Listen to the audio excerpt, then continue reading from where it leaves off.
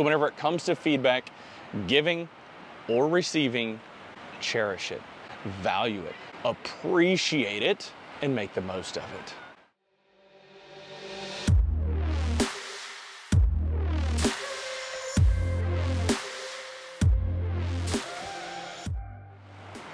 How is it going, ladies and gentlemen? This is Sean Barnes. I want to welcome you back to The Way of the Wolf. So the other day, I was having a conversation with one of my vice presidents, and we were kind of actually talking through my departure from the organization. Now, he's aware that I'm transitioning out into starting my own consulting business, and we've just had a really great relationship over the years with a mutual respect for one another. And as we were having this conversation, I shared some feedback with him, and I talked him through how proud I am of everything that he has accomplished, and talked through whenever he and I first met so many years ago, what my perception of him was then. And really, I saw something in him.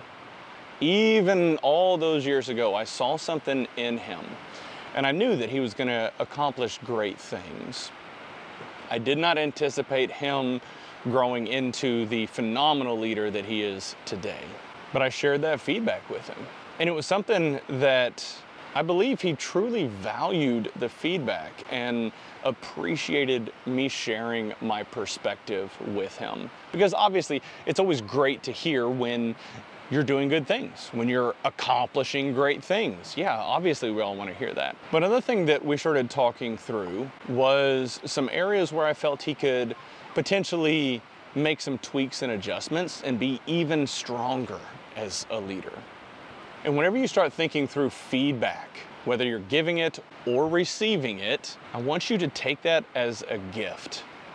I was able to provide a gift to him by providing feedback and guidance and my perspective on what I think he could have done differently or better to achieve even more. When you are receiving feedback, again, it is a gift. Whether it's good or bad feedback, it is a gift. And the further you make it up into hierarchies in a business or organization, the less likely you are to receive feedback at all. Because the nature of your role and your title, your position, as you get higher up, people are going to fear you more. Even if you are a down-to-earth, nice guy, great personality, titles will create fear in people. And that is one of the things that I have noticed over the years. As I've progressed in my career, I get less and less feedback. And there have been times over the years where I would sit down with some of the C-suite executives or presidents and just point blank ask them, hey, what can I do better? And the response is, you're doing great, keep it up. Well, that doesn't do me any good, quite frankly, because I know there's things that I could do different. There's things that I could be doing better. I share this if you are a leader, have people on your team, provide them feedback, help them, coach them, guide them, mentor them, tell them the good things that they're doing and the bad things that they are doing.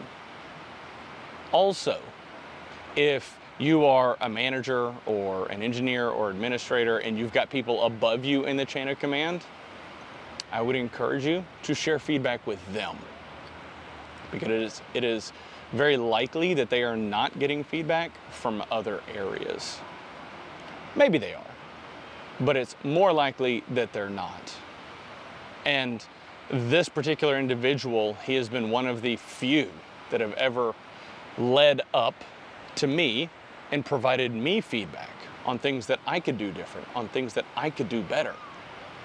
And I can't begin to express how much I appreciate that feedback, because I do want to be better. We can all be better.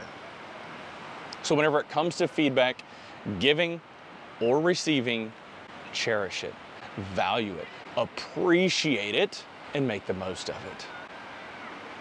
Y'all have a good one.